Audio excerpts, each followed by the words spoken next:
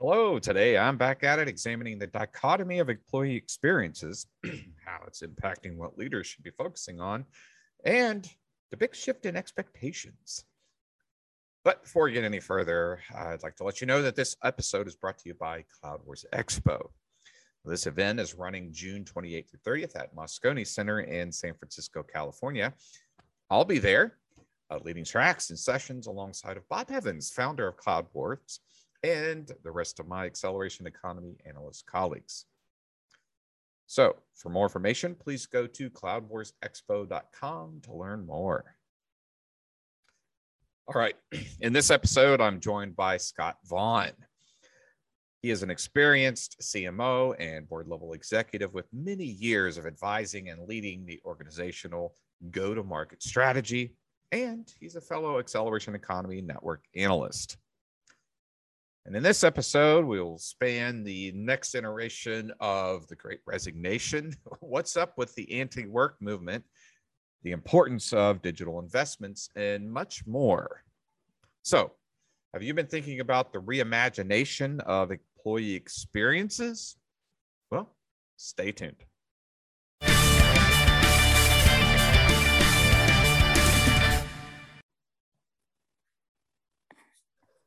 Well, hello, Scott.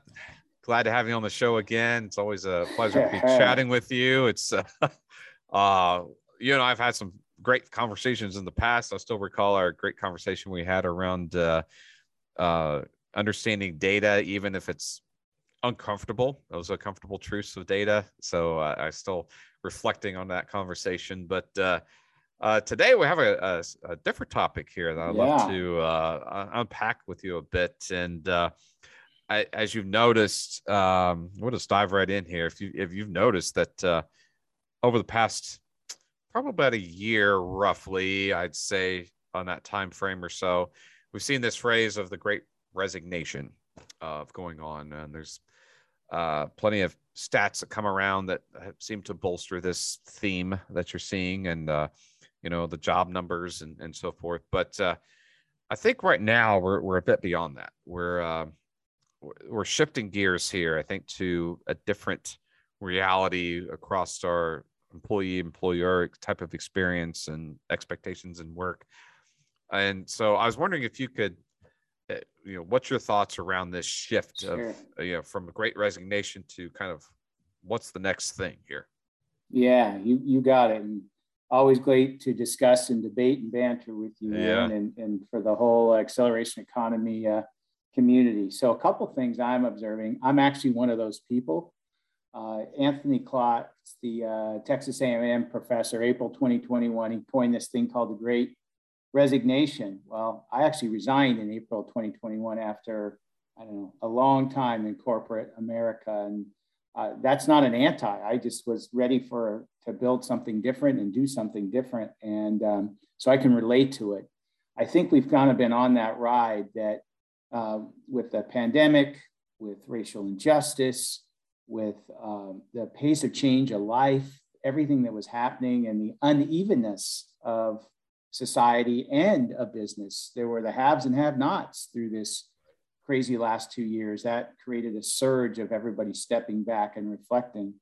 And I think we've had a year to do that. And I see kind of the Great Resignation now turning into the Great Reshuffle.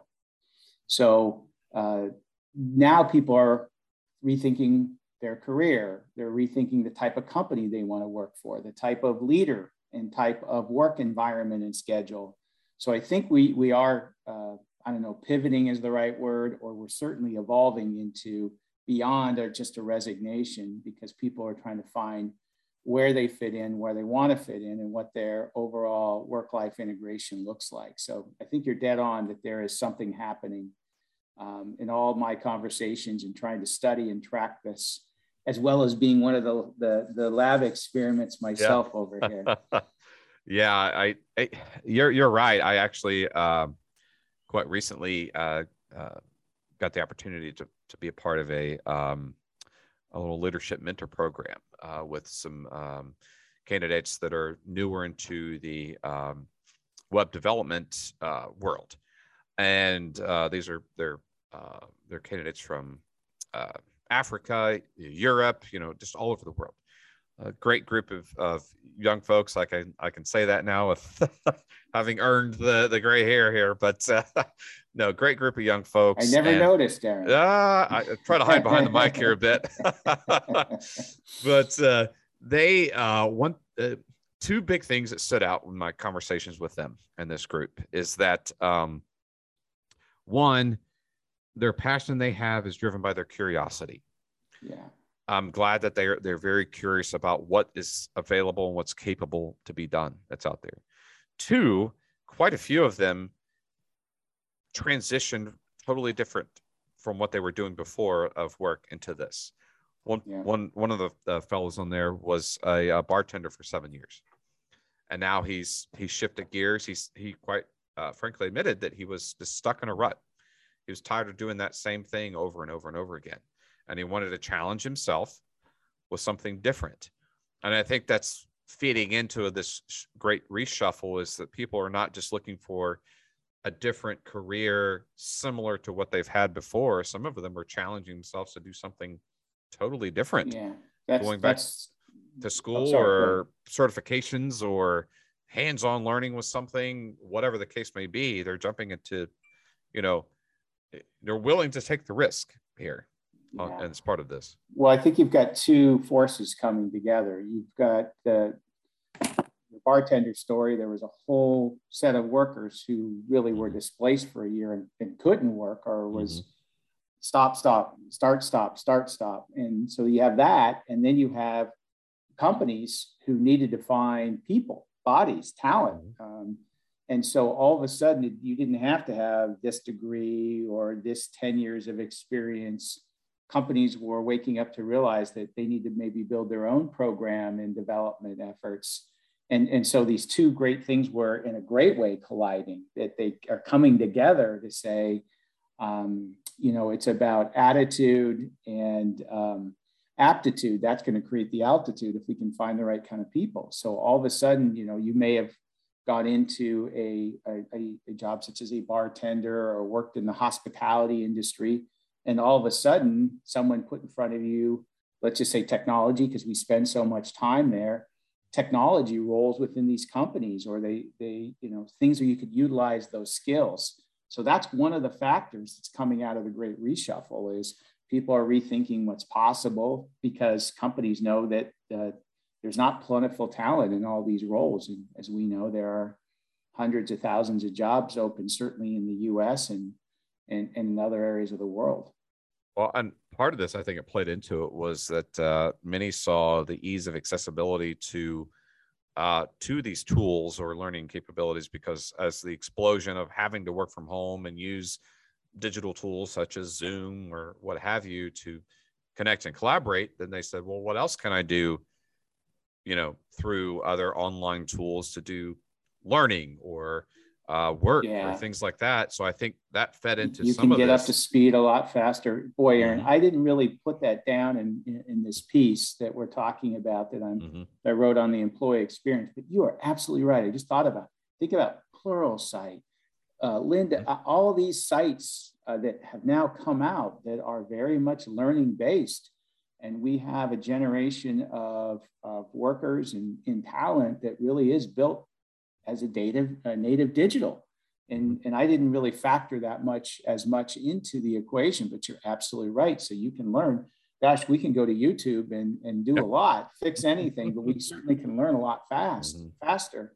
And if this is something that's a tool, that's an opportunity for the right companies to bring people that maybe were in other industries into their world that have high growth potential, both the business or the company and the individual. So this is that force, I think, that we're seeing. Right. And these forces that are going on, and I think this realization that I think you've probably seen this, but there's a whole subreddit out there called anti-work. It's not meant to be that we hate working.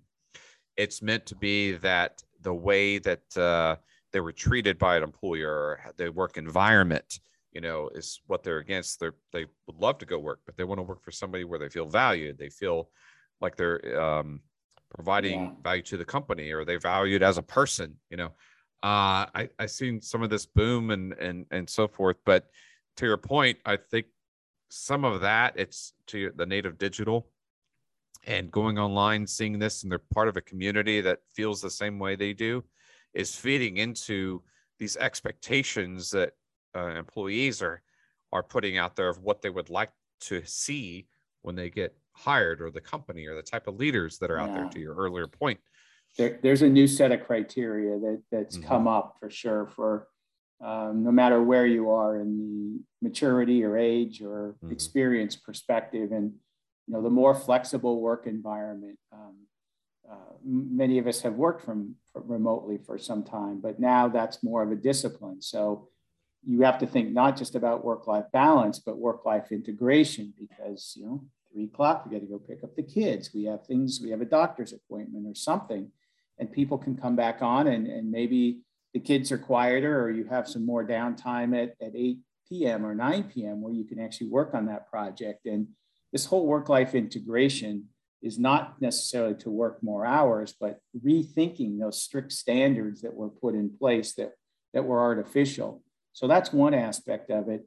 But you really touched, Aaron, on such an important point around the other area that is, do we share the same values?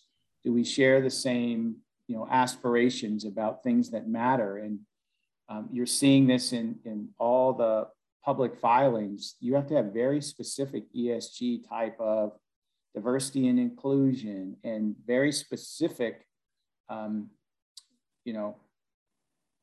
cultural values and things that have to be followed. And I think employees are starting to really think about companies that share those same values. So you have two factors, at least in the work environment you're talking about. And so that's where work gets redefined from that perspective. Yeah, well, another one that I've seen surge up more and more is if companies are on track with sustainability efforts too. Yeah, that's a big factor, as people's values are aligning with the environment and sustainability around that's a huge criteria. Specific areas, ocean or preservation or animal life, or just natural resource preservation. The planet, yeah. Exactly, yeah. So I'm seeing that play a lot into some of these decisions that employees are making of which companies. Another thing I was curious about is as far as what's impacting folks' decision around which companies they're looking at as potential places to work is if they're seeing a lack of digital investment from these companies. Are these companies putting in tools or apps or resources and security and things in place to where these native digitals feel like they have a place to go work, or they can work from anywhere, and have that freedom to explore the digital landscape, if you will? Or are they saying, well, wow, you got these apps from like 10, 15 years ago that look so outdated, and I feel like I can't do certain things. Restrictive. Are you seeing that as kind of a barrier to some of this? Well, it's a barrier, but I think you want to work in a place that feels just like everybody. Everybody wants, we talk about experiences. Well, there's an employee experience. You come in, you have certain things you expect, that you're going to have access to resources, that it's going to be frictionless, that you don't have to go through a bunch of hurdles to get basic things done. So if you don't have the digital infrastructure or the digital mindset or the digital culture for many of these employees that we're trying to attract, that is an advantage to make sure that you do stay modern, that you're not just the consumer experience. Yes, it has to be for your customers and for the markets you serve, but it also has to be for the employees. It shouldn't be hard to come in and onboard. It shouldn't be hard to come in and get some basic things done that you need to do, because that's not where they want to spend their time on this, admin and a bunch of barriers and hurdles. They want to be able to spend the time creating and doing the work that they need to do. So you absolutely, that's another factor to look at to make sure you want to bring in. And of course, this is cliche, but that doesn't mean, the keg and the ping pong table that we've seen through the .com and through some of this cool office environment. the cool office environment gets reimagined in a digital world, to your point about that experience. And maybe now that your team does virtual happy hours where you gather across different departments or within your department instead of being in the office, and you do something creative where you get sent a package from the company that's kind of cool and neat, and say, oh, wow, look, we get to experience this. Or maybe they say, experience with your peers or experience it with your family. So that's that whole process of the employee digital experience, that the same kind of things that we're trying to do for our customers and our consumers. I think your observation's right on there, but it's just another thing to think about of what you want your employee experience to be. So I've got to ask, I think you've been, you and I are kind of chatting about some of the folks you've been having great conversations with in the big struggles inside of the healthcare industry, for example. Yeah. And they've been hit massively hard with a lot of people either leaving or over social reasons, and I won't get into all that, or other factors, just their shortages of staff to come in certain regions, geographic regions, what have you. But are you hearing any other things that are kind of an undercurrent as far as like where employers have missed the boat and trying to connect with potential candidates coming in? Is there just something that's just not resonating? Well, the top-down style of this is our employee handbook, and this is what you have to go through, without much regard for the individuals. I think that's where you're missing it. And this is not an HR thing and an HR handbook. If you think this is going to be solved with your HR, they can be the catalyst and the leader and the advocates and the champion. But this is not an HR thing. This is a company culture thing. This is a company values thing. And there is no playbook that's been written. There's certainly learnings, but you have to more feel what is it that your company is about. And we've been doing that pretty well. We've been making progress to do that, as we said, in customers, with markets. We're getting better at that. But now we have to think about that further out or more expansive to employees. So I do think that ability to understand what employees want and need and make that part of the process. The old adage in cliche is very, very true. Happy employees make happy customers. They're the ones typically on the front line, interactive, being creative, making things happen. So another part of this, and just going down a little bit of a different tributary here, is the ability to empower your employees to be able to make decisions and to be able to do the right thing is a huge deal as part of employee experience.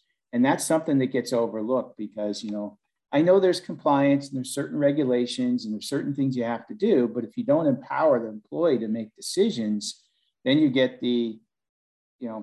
I'm interacting with your company online or even called in and I'm now on my third person. And, these kinds of things, no one's going to want to spend their time on that. And not the customer, but guess what? Not the employee anymore.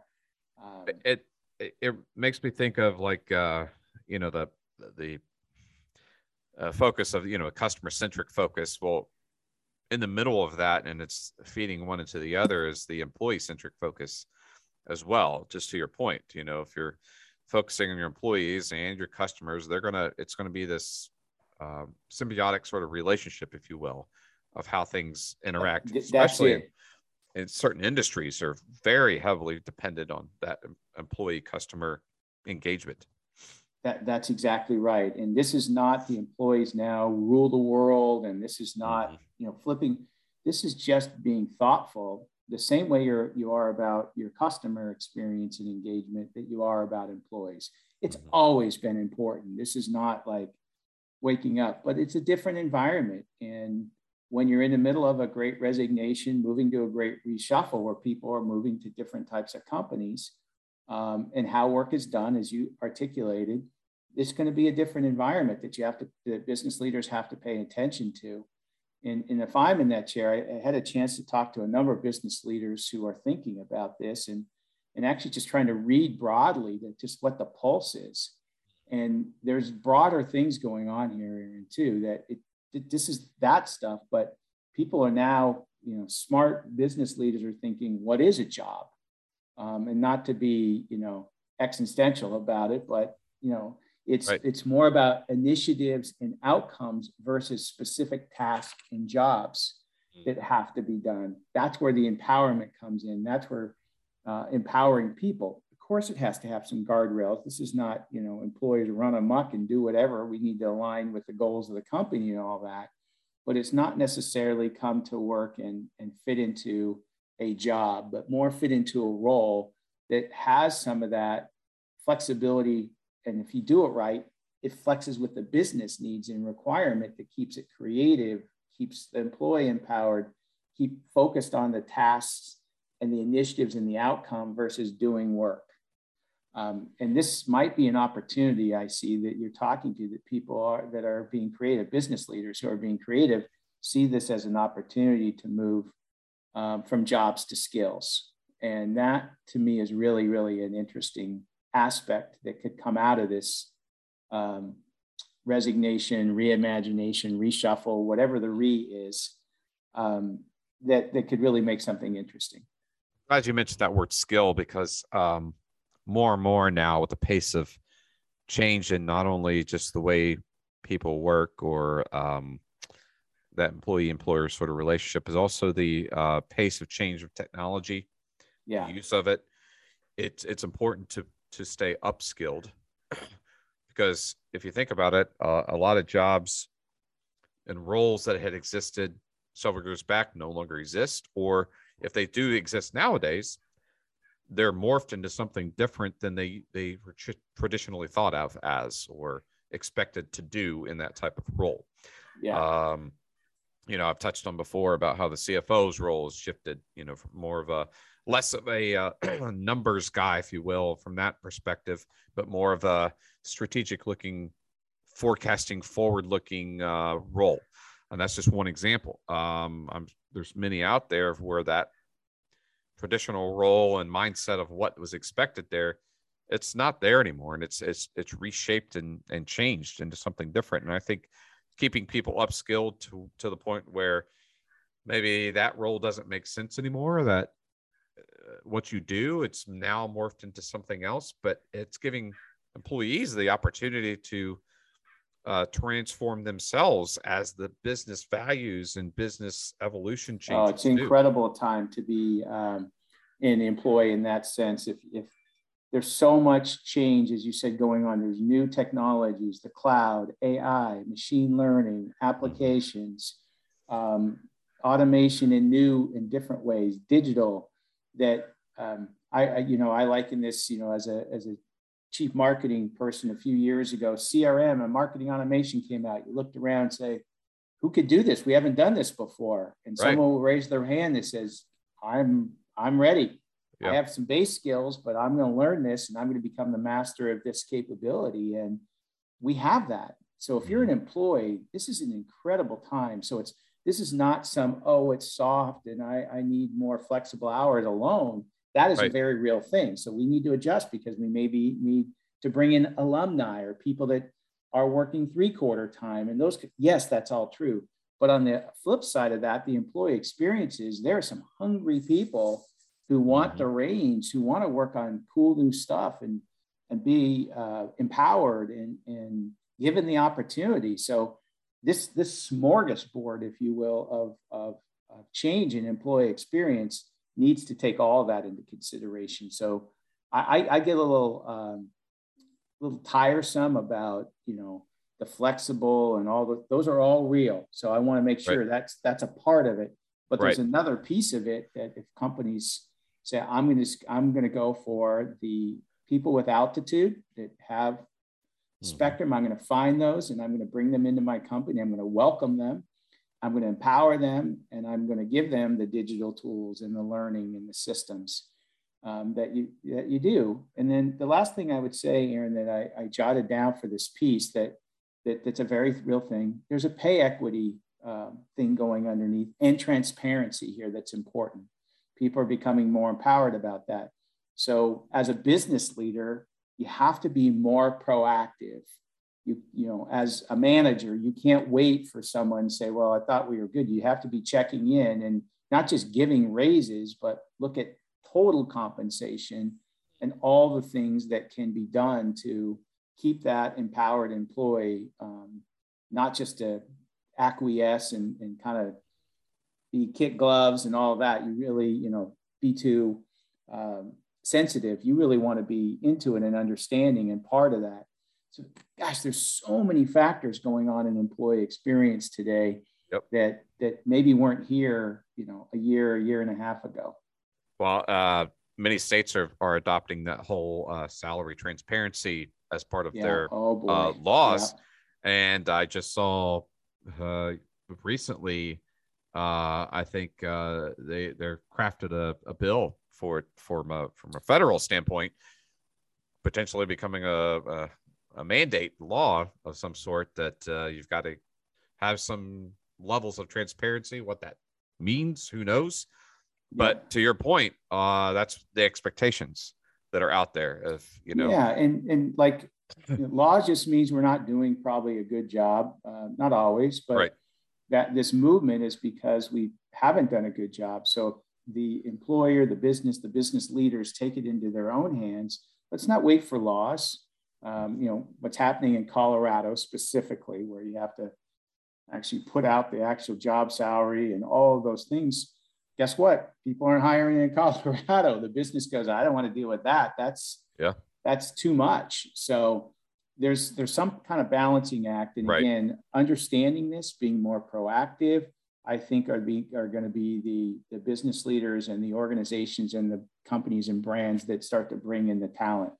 But again, don't wait for, you know, HR will be a wonderful catalyst for this, but this is beyond an HR thing. This has to be part of the company strategy, company values, and company culture, because this is real. Yeah.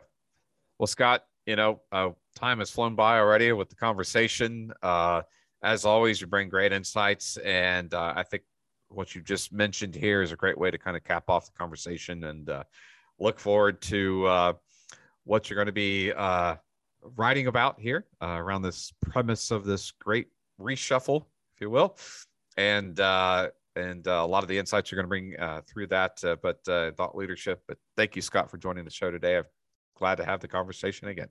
Always a pleasure, Aaron. Always a pleasure. Thanks for the banter, and yeah, it's exciting times in the acceleration economy for sure. It is. All righty. Thanks, Scott.